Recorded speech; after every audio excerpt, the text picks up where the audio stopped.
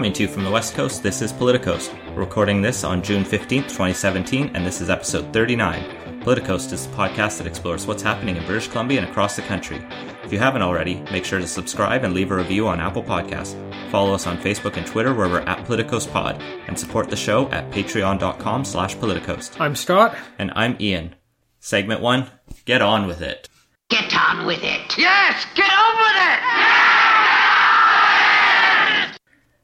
We still have to talk about the BC election, despite the fact it was now over a month and a half ago, not quite, and we don't know who's government yet. I mean, technically this week, Christy Clark announced her cabinet, so there is actual news beyond just sort of rampant poli-sci speculation. And they did get sworn in a caretaker role, so they've promised not to bring in any new policies or make any significant changes, although that seems to have kind of been broken already when Sam Sullivan announced they've changed their policy on municipal referendums for transit funding. So this is a good step, at least. It's finally a sort of olive branch to the municipalities and the cities that voted strongly against the Liberals, except Sam Sullivan. I like the policy, but to announce it very quickly after the "we're not going to make any changes" announcement seems a little inconsistent. For sure. But even sort of describing your going to fail cabinet as a quote-unquote caretaker, which is not a thing really in the Westminster system. Well, you do have the caretaker convention, but that's mostly during an election period, which we have passed now. As I said, a month and a half ago. But what we have in this cabinet is some hints at who at least won't be speaker, because the 20-odd people appointed to cabinet can't be speaker. Among them, as you mentioned, Sam Sullivan, some people had pegged his name, and Linda Reid, who was the previous speaker. She said she wasn't going to do it, but there was kind of the, maybe she seemed to like it. Some people appreciated her in the role, but now both of them are out. So you can kind of go down the list of other Liberals who might come forward, because one thing Christy Clark did say at the start of this week was it's the government's job, or at least the convention is the government puts up a speaker, which is more of a custom. Yeah, and it also leaves the door open for the speaker, or for a Liberal speaker to resign if this government falls, and then, it's the NDP who are governing now, they should put up a speaker, and get into all the difficult math of how that's going to work. Yeah, it's a very neat rhetorical trick to try to frame an argument which the NDP and Greens have pushed back on in the last couple of days, to really say, actually, the tradition is more that speakers retire when they don't want to be speaker anymore, not when the government changes hands. This doesn't actually happen much in Canadian history. I think there's only like one or two times when a government's fallen and another government comes in before an election. And at least in those times, there hasn't been a speaker resignation. Now, there's been lots of speaker resignations because people just stop wanting to be speaker. But it's this sort of unique situation that we're in that's potentially politicizing it.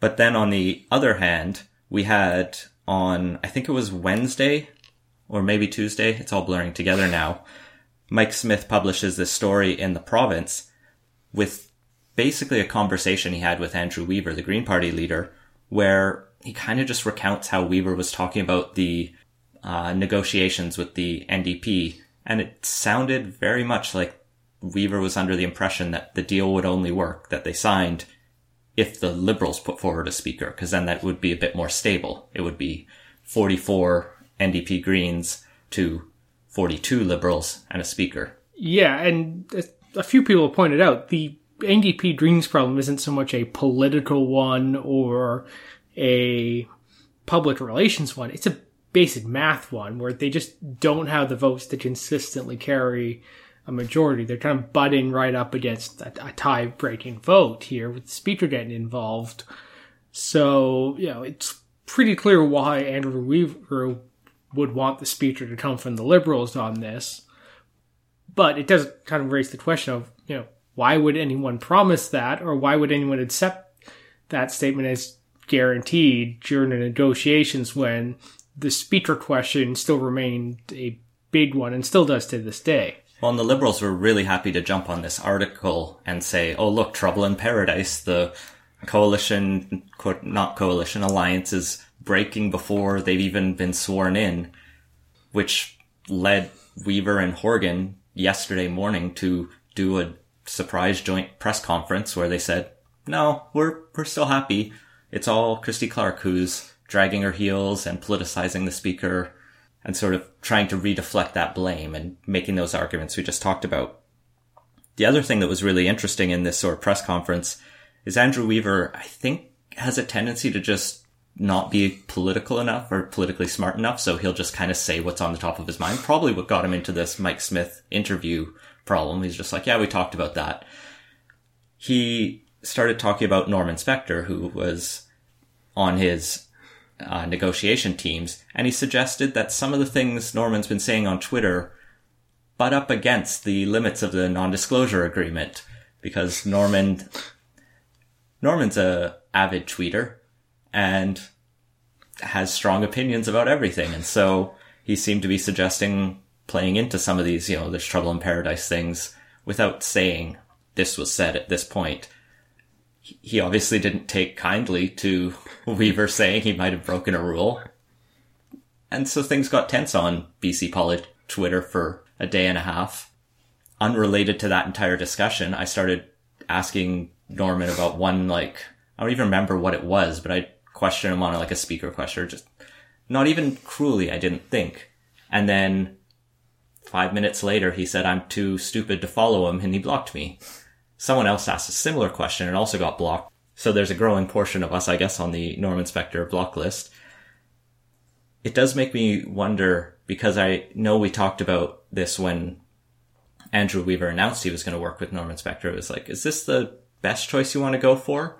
And he has the sort of past with the progressive conservatives at the federal level, and so maybe there was some tactical advantage to get in with the Liberals there, but this sort of bitter Twitterness doesn't really reflect well on Dr. Weaver to me. Yeah, or at the very least, Weaver should have had a much stronger non-disclosure agreement written up, or at least one that prevented Spector from talking about the negotiations in much detail or kind of opining on the alliance until, they've at least actually formed government.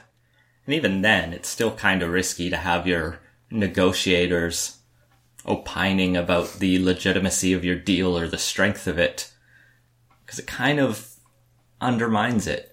Maybe Weaver was hoping Norman could get him into a deal with the BC Liberals, and when that didn't work, there were bad feelings behind the scenes. Who knows? But it's been kind of amusing to watch, at least. So the next step is that on June 22nd, next Thursday, the legislature will finally be recalled, and we'll have our first look at maybe the end of Christy Clark's time as premier. At least she's suggested it'll be as much. We'll find out who gets to be speaker next week, if anyone. And then I saw this wonderful tweet from, I think it was Ian Bailey from, I think he's at the Globe and Mail, where he was talking with Liberal MLA Mike de Jong, who suggested the Liberals might take 10 days to get to a vote on the throne speech. And that's not 10 calendar days. That would be 10 legislative sitting days. So we're now looking into July before we have a vote, because I guess they can drag the speech itself out over a couple days and then have a few days of debate and amendments and votes on the amendments before finally getting to the confidence vote itself. So this is the election that never ends.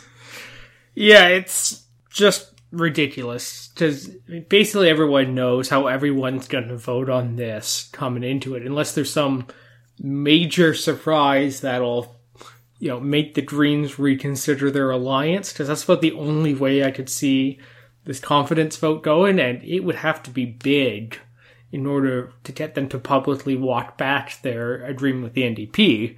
So I just can't see it, or I can't see the benefit beyond getting, a couple extra weeks in power, but even then you're not really doing much. So it seems to be a little odd.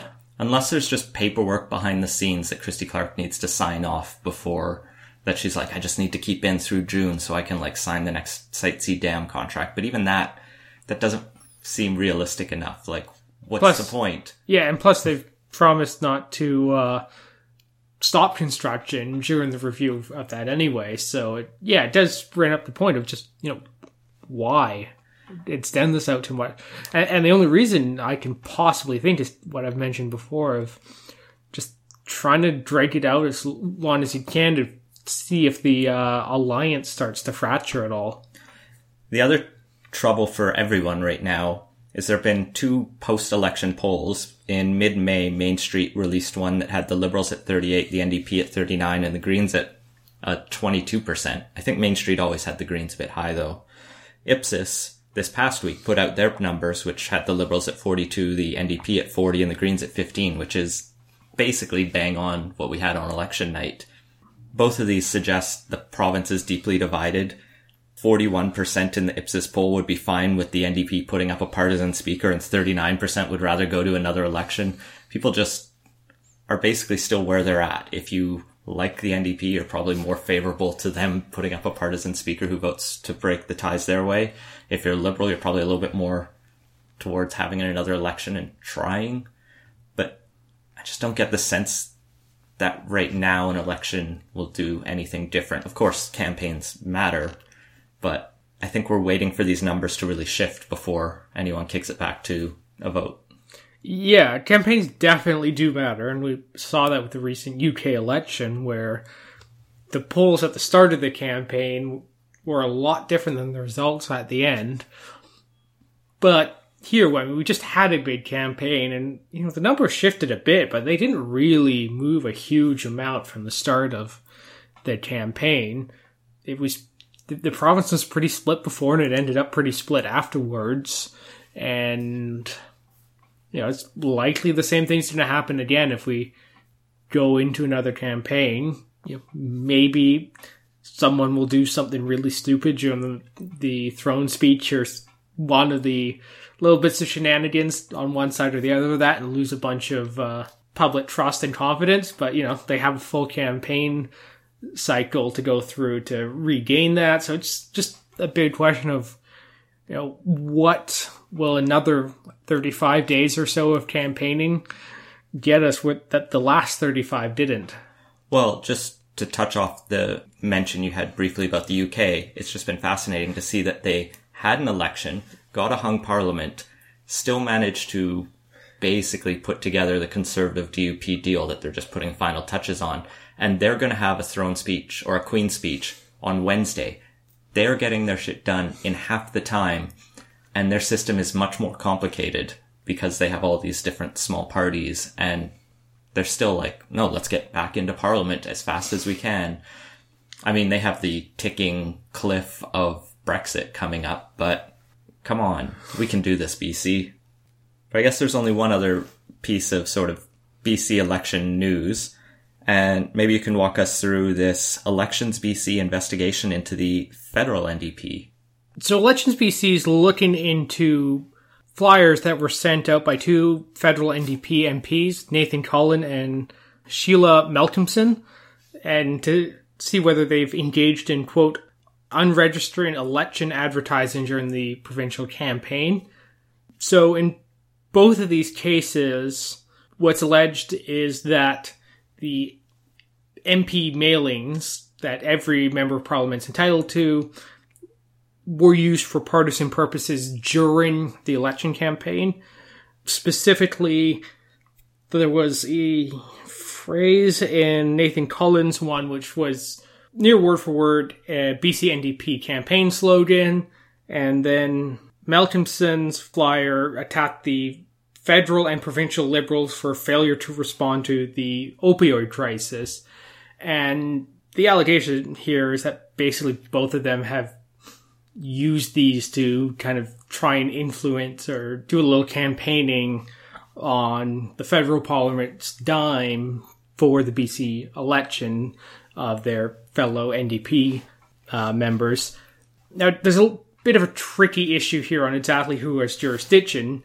The federal parliament's rules prohibit the use of these what are called 10%ers, because they go to 10% of the constituents, for provincial or municipal elections. So there's a question here on whether or not the Board of Internal Economy and Parliament's going to have jurisdiction here, or Elections BC, because the rules here say that you have to be registered here to actually put out campaign advertising for or against a party.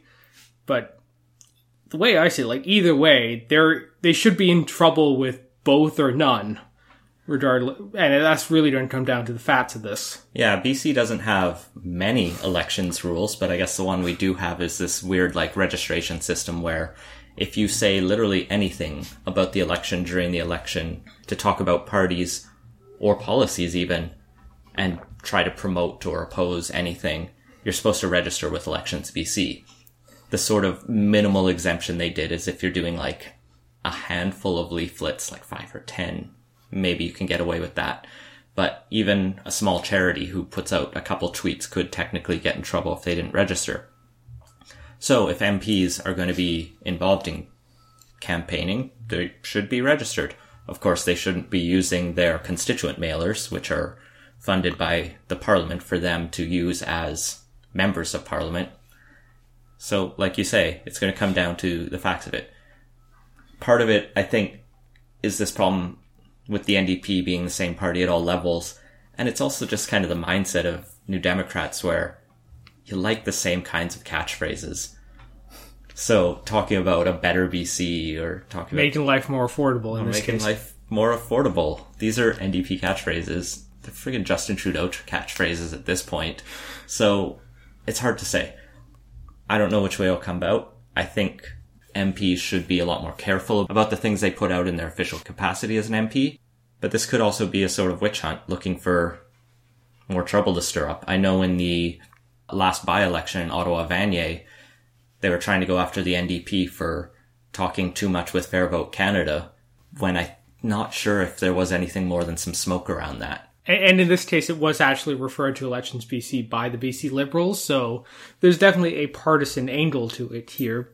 But, you know, it is, I think, still an important issue that should be addressed. And just one other detail, at least one of those mailers got sent out before the writ officially dropped, but didn't actually go to people until after the election season had started. So there's that other wrinkle in there Canada too. Post being the wonderfully efficient service that it is. Oh yeah, they're just great.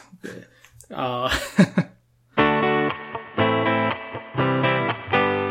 on to segment 2, Supreme Retirement. Chief Justice of the Supreme Court, Beverly McLaughlin, announced her retirement this week, and we've asked friend of the show and occasional contributor Micah to share his thoughts on what McLaughlin's legacy is and her potential replacements. Fellas, thanks for bringing me back on the program today. Chief Justice McLaughlin is going to be remembered as an incredibly influential jurist after serving on the Supreme Court of Canada for 28 years, including 17 as the Chief Justice. She was only 37 when she became a judge, a child compared to most of our judges, and was on the Court of Appeal at 42. Many of McLaughlin's Court of Appeal decisions are still cited today. That is just how good she was at a young age. At 45, she was appointed to the Supreme Court of Canada by Brian Mulroney. She served there since 1989. She became Chief Justice in 2000. When McLaughlin arrived at the Supreme Court of Canada, the charter was only 7 years old, and the court was just starting to interact with the constitutional beast as cases slowly matriculated to the show.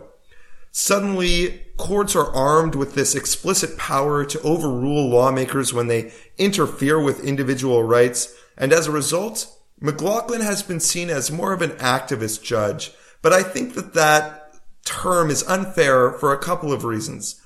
First, the charter provided courts with tremendous power, and McLaughlin was basically on the front lines of that interaction.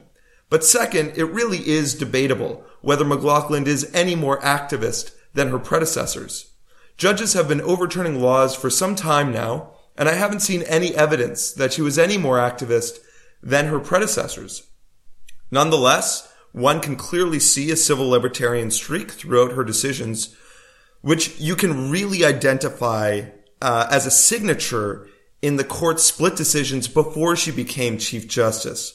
Her decisions on tobacco advertising, for example, her early decisions on assisted dying, she was advocating for freedoms like freedom of speech and freedom of choice regularly, even where it may have been uncomfortable to support that kind of position. It was a principled position.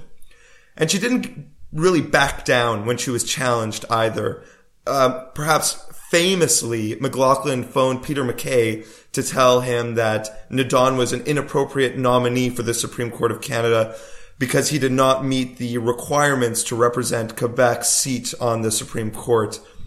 Harper later suggested that her actions were inappropriate and ultimately stored a legal hornet's nest. Just about anybody in a position to comment on whether or not McLaughlin's actions were inappropriate, and this includes the Canadian Bar Association and the Geneva-based International Commission of Jurists. All of these organizations and legal minds said that Harper's government should never have made those suggestions and that they were inappropriate. But even before that showdown, I think what we can take away from McLaughlin's legacy is that she really may well have been the most powerful woman ever in Canada.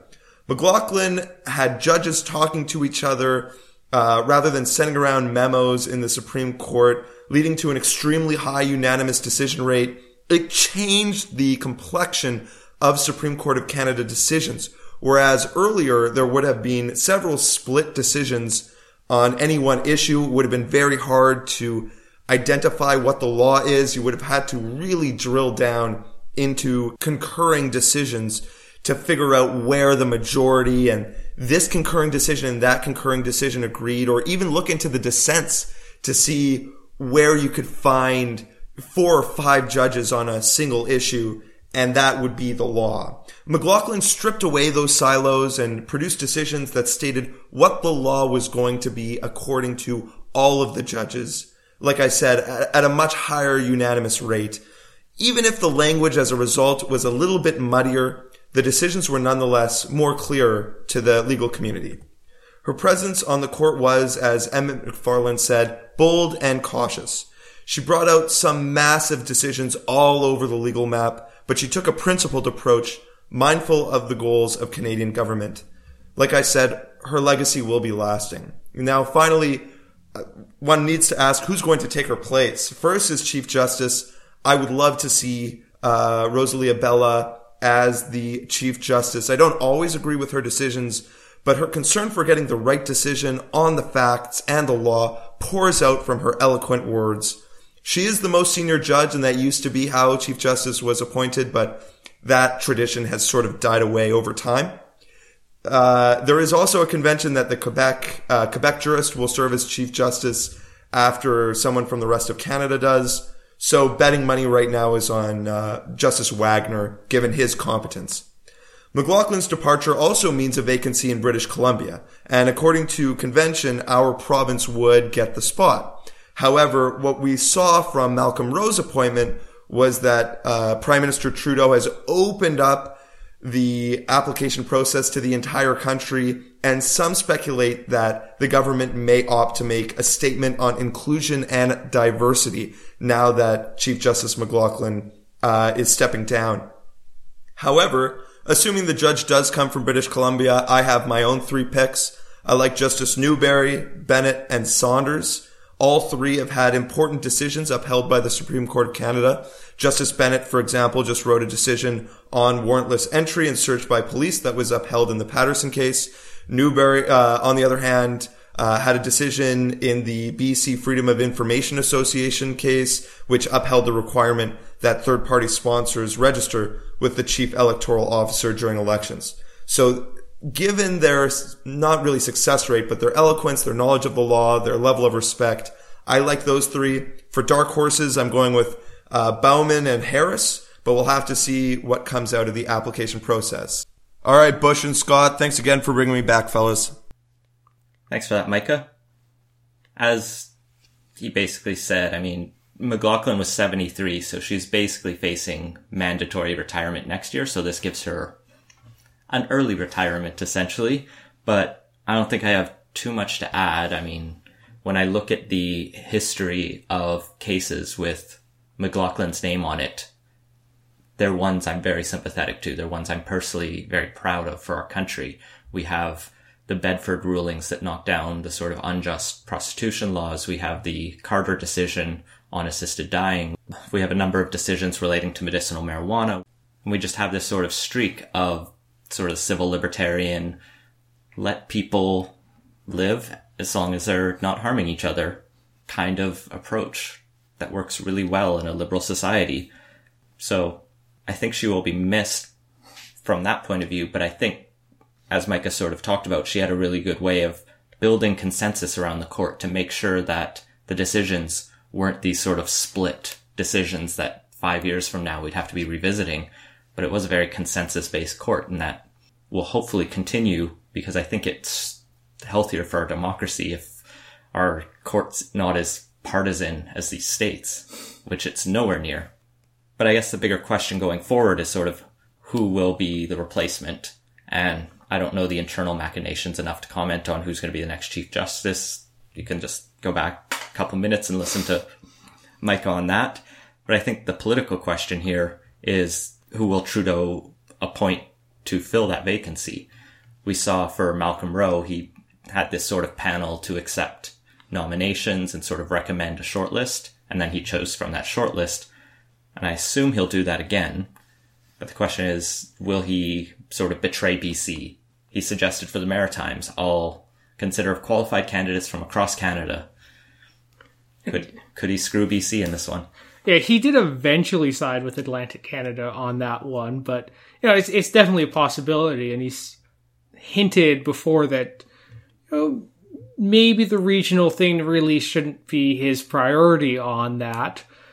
And, maybe some other factor will be chosen as kind of the deciding one here.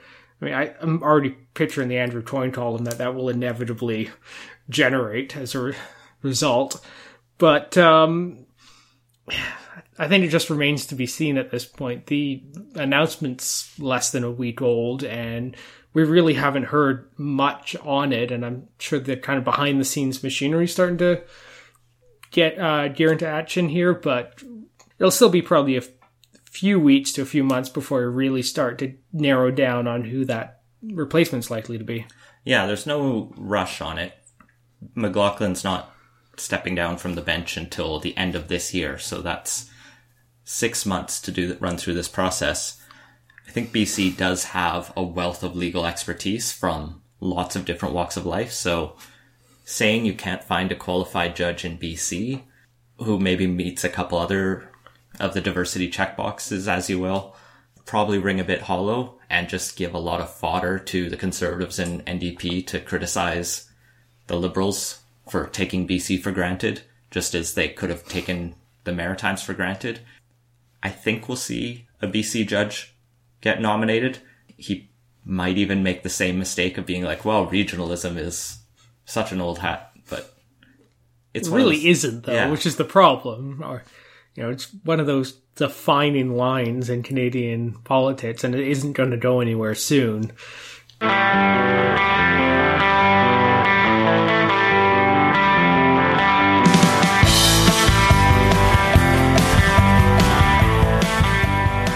Finally, for our third segment, Don't Fear the Kiefer.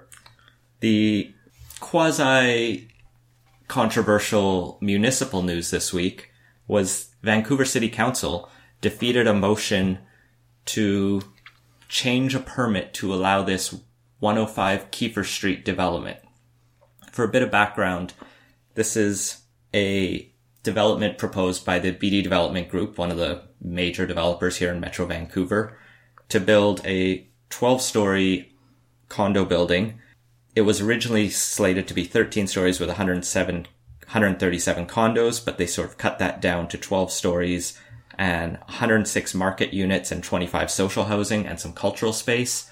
Basically, it would have been in the heart of Chinatown, which is Canada's oldest Chinatown and a very sort of historic part of our cultural heritage. It's actually been designated a National Historic Site by the Government of Canada. But the design of it sort of offended people, let's say, because it fit the kind of bland, I think Andy Yan described it as Vancouverism architecture, which is a lot of either red brick and glass or mostly glass and not a lot of feeling to it. So this building had generated a lot of local opposition because of its sort of lack of reflection of the cultural community and the fears that it would gentrify the neighborhood, that it would be a lot of luxury condos in an area that's older. So there was a lot of local opposition to this. The neighborhood's older, a lot of the residents are retired, and just fear a sort of rapid gentrification that would push them all out. So before I give my thoughts on this, just quick disclosure that my company that I work for does business with BD, and I've done work on a few of their projects, but neither me nor my employer have any involvement in the 105 Kiefer project. And, these thoughts are of course my own, and, all that standard disclaimer stuff that we should put on every episode because we both have full-time jobs outside of this. But. Yeah, we probably should. This is just the first time mine's intersected with the podcast in any way. But yeah, so these are just all my own thoughts on this. So yeah, this has been kind of one of those developments that every now and then comes up and gets oddly controversial and tends to be a real focal point. And if the city wasn't experiencing such an acute housing crisis, I don't think it would be quite as fraught or tense. So I guess my first thought is like this, one project really isn't, the hill either side should die on over it. The build more housing now side, this is a fairly sensitive one, and it's one project. And while you do get those kind of death by 1,000 cuts sort of situations, this won't make or break housing affordability. And on the flip side, it's a parking lot right now, and putting up a condo is not going to change the destiny of Chinatown because the parking lot is now a condo building. So in one sense, this whole thing I think was a little overblown, but at the same time, like I said, it's a parking lot. So there's definitely a case to be made that I think there's basically anything is a better use of it. And 25 social housing units plus a whole bunch of market units is almost certainly a better use than what it is currently being used for. And since the rezoning fell through, what's probably going to happen is BD's going to go back to their architect and say, hey, come up with a plan that meets the current zoning. And that's most likely going to be a 90-foot market rate condo building, which is currently allowed under the zoning and wouldn't necessitate the same sort of public input and hearing that this one has because there'd be no rezoning involved. This, to my mind, is sort of a symptom of just a broader lack of big vision ironically from Vision, on housing policy in Vancouver. Because when you don't have that sort of overarching plan, which I think they're starting to develop, that was that housing reset and talk about building the right kind of density. Yeah, and they did just announce the Canby Corridor project, which we'll be talking a bit more about next week. But when you don't have that whole plan in place, you get these sort of one-offs of like, should we do this? Well, does it fit? And you have nothing to weigh it against. And when it comes into a neighborhood like this, that's where I think you kind of just naturally will generate the pushback. And especially given Vancouver's complicated, to say the least, history with the Chinese Canadian community. And by complicated, I mean there are parts of Vancouver where they're still not allowed to live under the covenants on the property, which aren't enforced. But in fact, a lot of like the zoning stuff actually goes back to kind of that, we want to be somewhat exclusionary, but not actually put it in such blatant language in the city laws. So there's all that kind of complexity and historical baggage thrown on top of this issue. And so that's why I was actually kind of interested to see Andy Yan, who's a pretty well-known figure, I guess, in the Vancouver urban development scene. He's a professor at UBC. He had this column op-ed in the Vancouver Sun pretty much coming out strongly against this proposal, calling it a failure of development and planning to embrace social, cultural, and historical context and neighborhood need. And he said this should not be rewarded, and he doesn't want today's council decisions to produce tomorrow's grounds for reconciliation, which is a pretty damning indictment that this is basically, if it went through, like a giant middle finger to the Chinese Canadian community. I think he knows this issue much better than I am, and as I read it, I was like, okay, he isn't anti-development if you read his broader stuff, but he sort of identified that this project was probably not the right decision for this zone, in his opinion, and I'm not sure I entirely agree with that, because the rezoning policy that this was done under was part of the Chinatown redevelopment plan, which was put in place, I believe, around 2010, 2012, kind of in that early part of this decade. And there was a lot of input from the local community. There was a pretty big engagement process that happened there. And one can debate about whether or not this current proposal, fits with the local area. And I'll point out that this was a 12-story proposal, and 1 block away, there's a 15-story building there right now that was recently built. So, there's an argument to be made that it's not that out of character with some of the recent developments on there. But I think this, like you said, kind of isn't so much about the one building as kind of the broader context here. And that, I think, is probably one of the biggest problems with kind of the spot rezoning that happens is, kind of who's ever in the immediate vicinity of that spot rezoning feels like they're bearing the brunt of the problems with the city and the housing and everything else. And when you do that kind of lot by lot situation, it becomes much more messier than kind of a broad, everybody's going to have to kind of shoulder some of the burdens and also get some of the opportunities from a much more broader, everywhere's going to get some development prospect. And, if we didn't have crazy big minimum lot sizes out in Point Grey area, and, didn't have, big setbacks and parking minimums basically require, and, if 70% of the city's land wasn't restricted to detached single family housing, maybe this wouldn't have been such a big issue, because a lot of that development would be spread around a lot more evenly. I think Vancouver's sort of approach to housing policy suffers from the same kind of problems as Christy Clark's approach to transit and infrastructure, which is, I'm going to build a bigger bridge over here to ease the burden off this one congested spot. But we sort of know that as you add more lanes to a highway, there just comes more cars to fill that, and you just get a new traffic jam, or traffic jam moves slightly down the road. And you could say, all right, we just need to build bigger roads everywhere, but then you can build a better plan to figure out how all those roads and to deal with all that traffic and to mix in some transit and other infrastructure to handle all the different needs. Vancouver's kind of like just adding lanes or adding extra spaces, but only in a couple spots for people to live. And so they just get filled in by either other rich Canadians, rich foreign buyers, people who just sit on it to flip it. You get all these additional problems because it becomes an investor sort of stranglehold.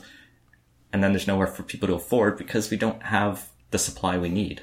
And that's definitely a problem. And if you look at the recently announced Canby plan, there's a bunch of areas there that are within a fairly short walk of the Candleline stations that are still going to be single family housing well into the future. And there's no plans to change that. And, looking at it, basically anything that's not on Canby or a major thoroughfare is still stuck in this kind of detached housing mold, and it's definitely presents problems. And this kind of spot rezoning thing is a huge problem. There was a recent heritage redevelopment that just got approved from the city on Tuesday, and I actually went to that one. And, we had all but 2 of the city councillors, whole bunch of professionals there from the city, from the developer, and, a bunch of neighbor groups and everything come out there. And, there was a lot of person hours spent arguing over 6 units in a heritage redevelopment and whether or not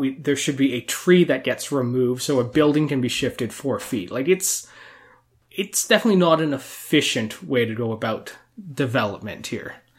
Well, the one final thing I'll say on this segment is what was also interesting to see is how the votes broke down in the end, because it was an 8-3 vote with Gregor Robertson and most but not all of the Vision Vancouver councillors, 5 of 6 of them, voting against the project. As well, they also had NPA councillor George Affleck and Adrian Carr from the Green Party vote against it to make up the 8. So that meant you had a Vision councillor join the other 2 NPA councillors just to sort of mix up the party lines. So it kind of, I guess, just goes to show how complicated these things are. And at least it's not just always by party lines in Vancouver, even if it was mostly.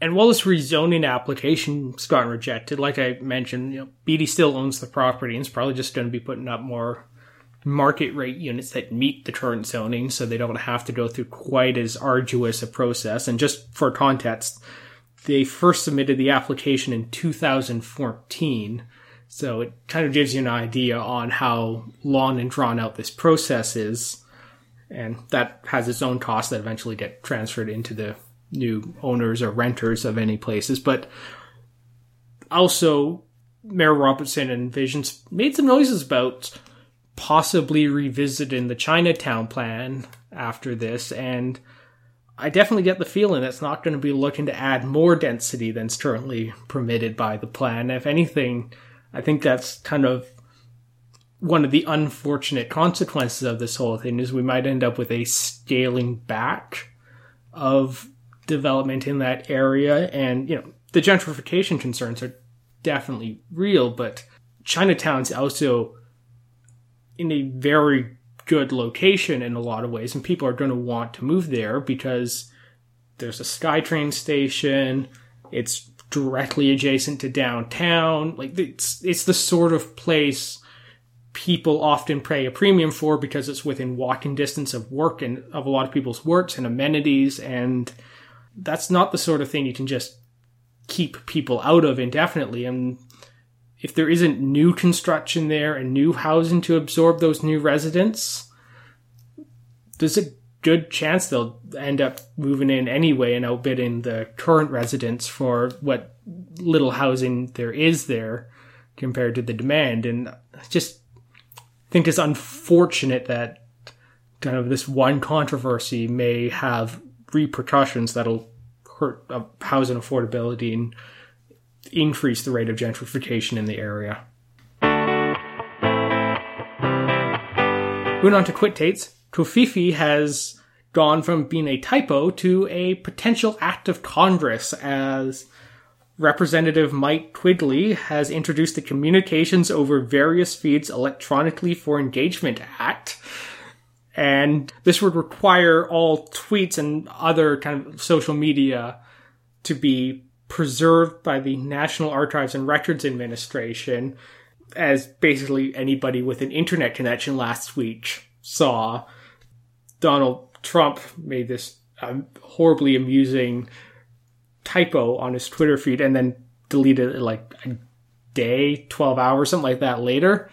And it kind of remains a bit of an open question on whether or not that was legal or there was a requirement to archive it. I recommend check out Open and Arguments, the podcast. They did a good episode on this. But yeah, it might actually be the case that Donald Trump's now going to have to sign the Tofifi Act.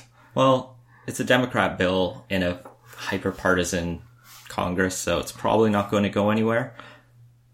But I want to come back to this idea that it was a typo, because I heard it from Sean Spicer, the man who would never lie about anything, that those in the know what it means, and maybe this is what he meant.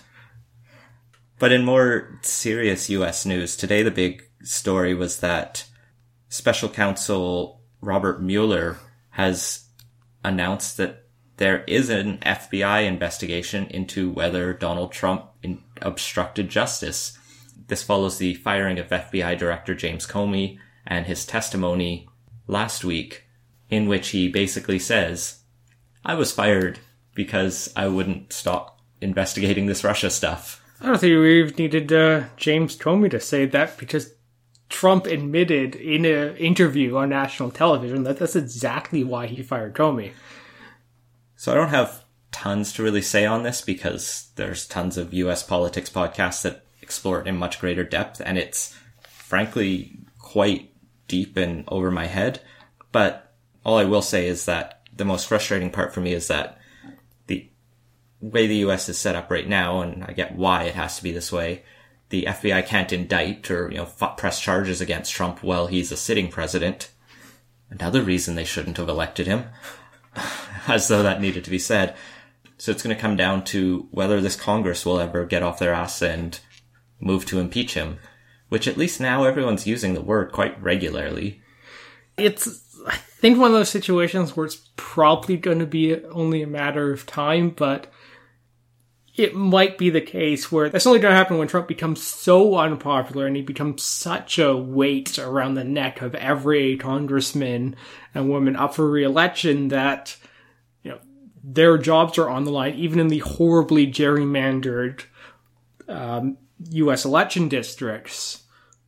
And at that case, that's probably when they're going to actually make a move on it, when their own political career is on the line. And, one would hope that there's enough patriotism and principle left in Congress, although that seems less and less likely every day that they just, go through with it because it's, the right thing to do. And not to mention, I'm sure they'd prefer to work with Pence, but it's the sort of situation where, even just the bits we do know about Russia's involvement in there and then Trump's obstruction of justice, anyone who seriously cares about America should be taking this seriously. And it's disappointing that the situation is so politicized and partisan that, it's probably going to take a Democrat plus 20 swing in the electorate to get that to happen. Just to put this in perspective, the BC Lottery Commission, which actually lets you bet online through playnow.com on US and UK politics, but not Canadian or BC politics, because we're not allowed to have that much fun here.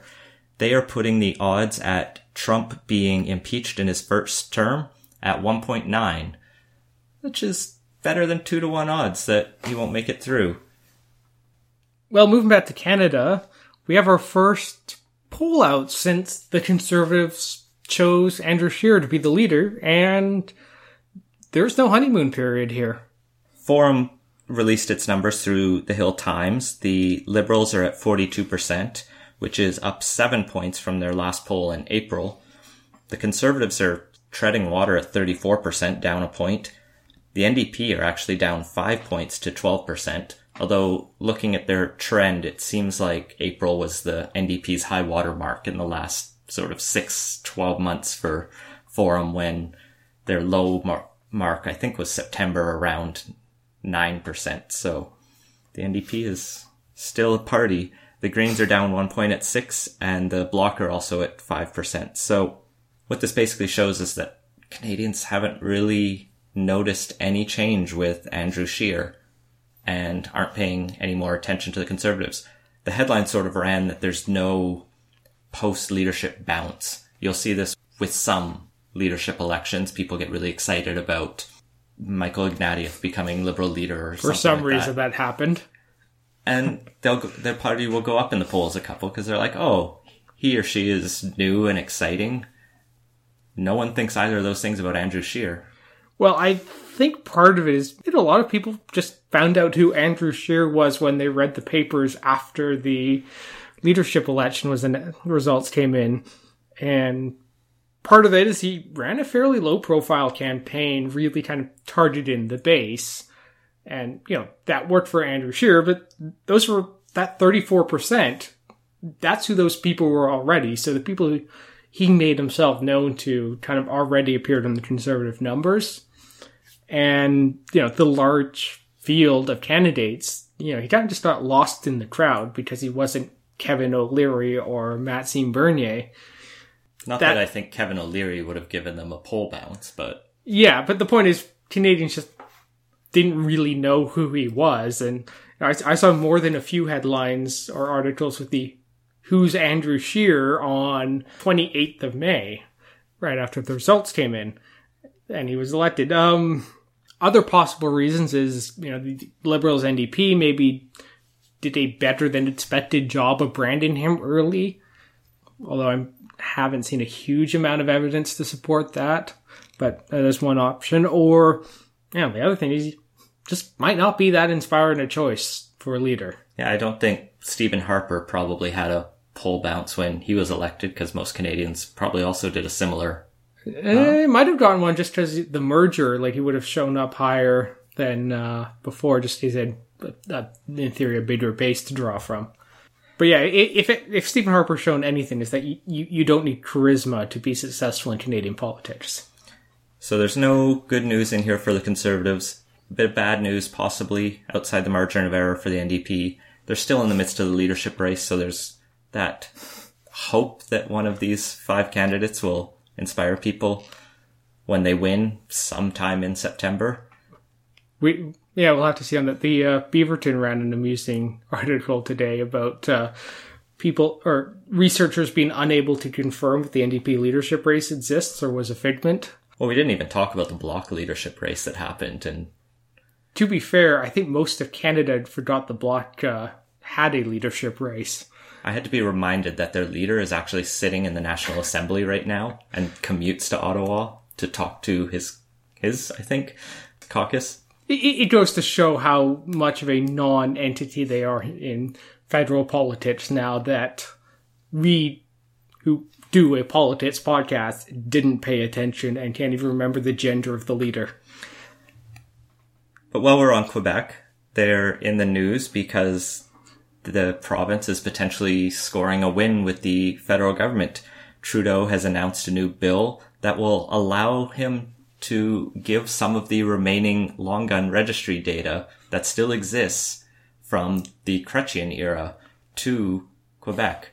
Most of this data was destroyed after Conservatives branded a boondoggle, and everyone basically went, I think when your $2 million program becomes a $2 billion program, it's not just the opposition party that gets branded a boondoggle. Everybody does. But following a number of court battles after the Conservatives tried to kill the bill, there is still some data being held up by the courts relevant to Quebec gun owners. Only that data is at least 3 years old, I believe. And it wasn't all that good when it was current either. But I guess Quebec has created its own gun registry and is hoping to use access to information to get this data through this new bill to bring it in, which just seems like a bad idea for Trudeau to even wade into there. Why, give that, pardon the pun, ammunition to Andrew Scheer? Yeah, if anything, it would have been easier to drop the opposition to the court case quietly and let that get resolved. But, maybe didn't want to set the precedent or whatever.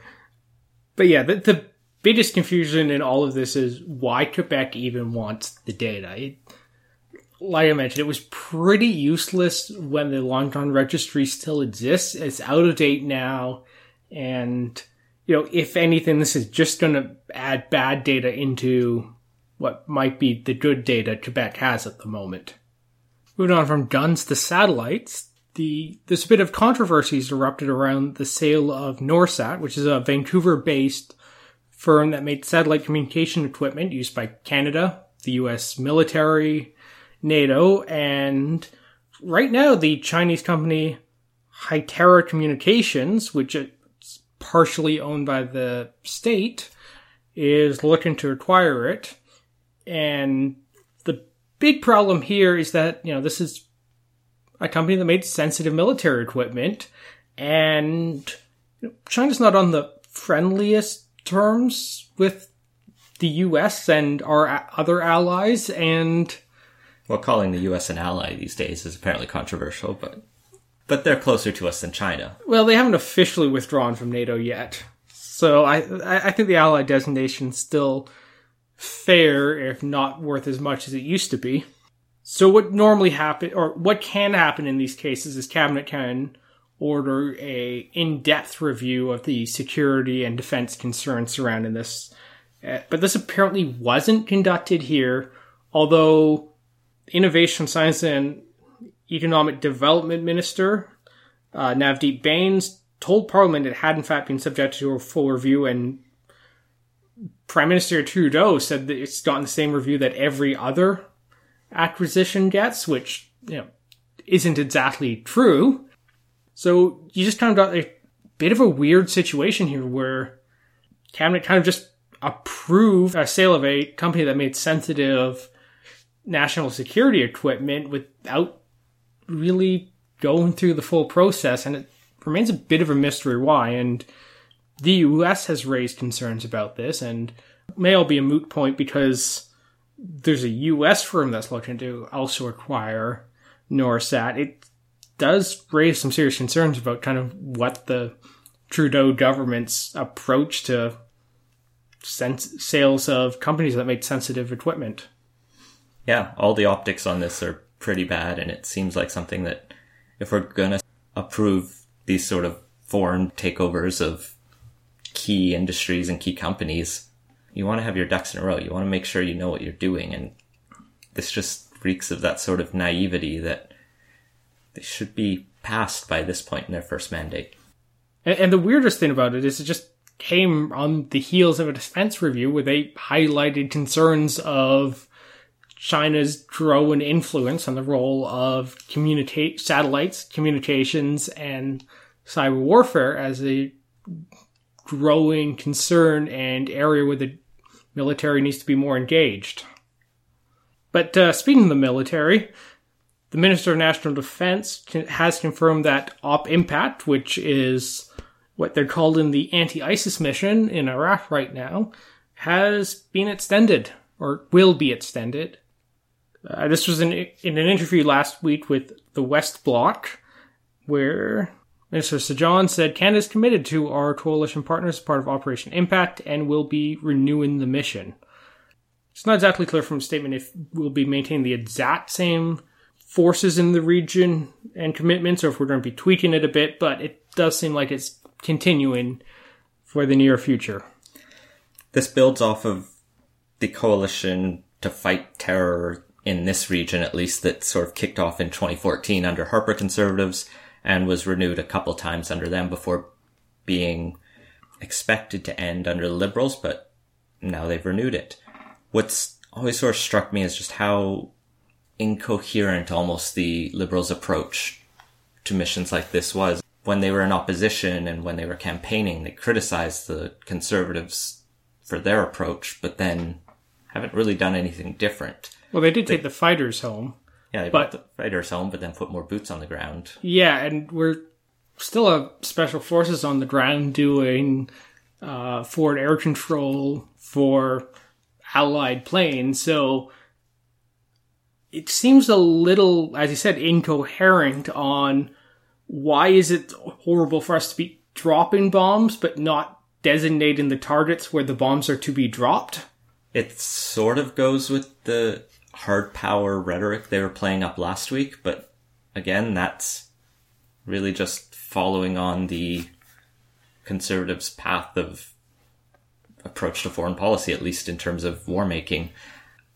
The Liberals could do all kinds of different things. Obviously, they're not going to walk away from an alliance and a cooperative mission that we're involved in, but we could start to reposition ourselves within that, but they don't appear interested in anything else. So I guess that's why people like Chantal Hébert are saying in the Toronto Star, Liberal Tory, same old story.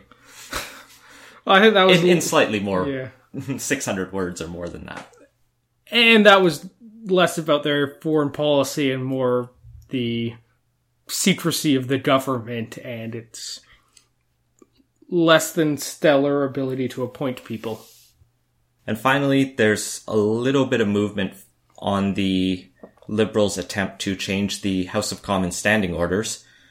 They've sort of signaled that this next week they're going to finally put their changes to a motion in the House. This is what they've been trying to do for months, and actually about a year, since the whole Bill C-14 assisted dying debate erupted into Elbowgate.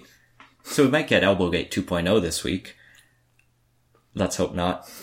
They basically want to change some of the rules around prorogation, omnibus. What they're not going to do is require a prime minister's question period where the prime minister only has to be in the House once a week. They're going to make that the trend they do, and they'll have Trudeau show up once a week, at least, to answer questions in question period.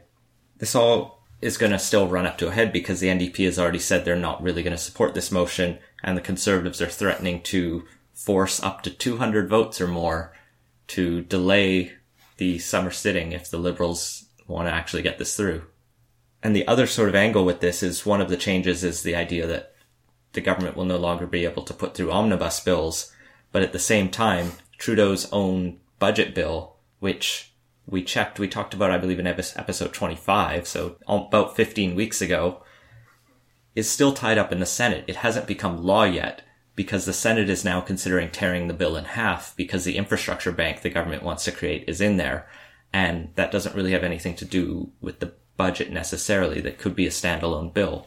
So the Senate's saying, you gave us this omnibus bill. Well, Trudeau is saying there should be no more omnibus bills. So fun times in the Liberal caucus and the House of Commons.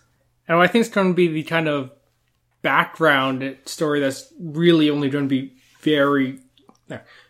I think it's going to be the background story of 2016, 2017. That's probably really going to be only visible in hindsight. It's the Senate's kind of new sense of self and purpose when it comes to dealing with legislation. And they've taken kind of the little bit of extra legitimacy was conferred upon them by Trudeau's minor reforms to the appointment process and run with that. And it's not just the new senators. It's, the old partisan hats are happy to take on that mantle of legitimacy too. And especially in the Conservative Party, now that they're the only formal caucus in there, they have more power than the independents.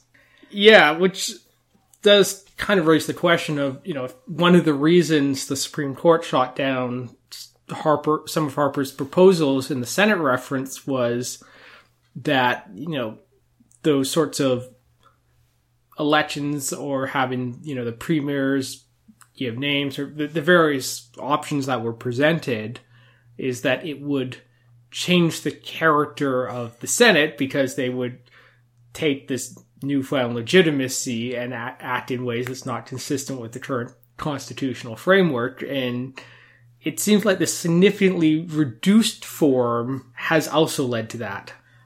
Throwing it back to our first segment and the reference to how the UK was able to get through an election much faster, one of the things the UK did in 1911 was passed a Parliament Act that said the House of Lords cannot veto any bills of the House of Commons there.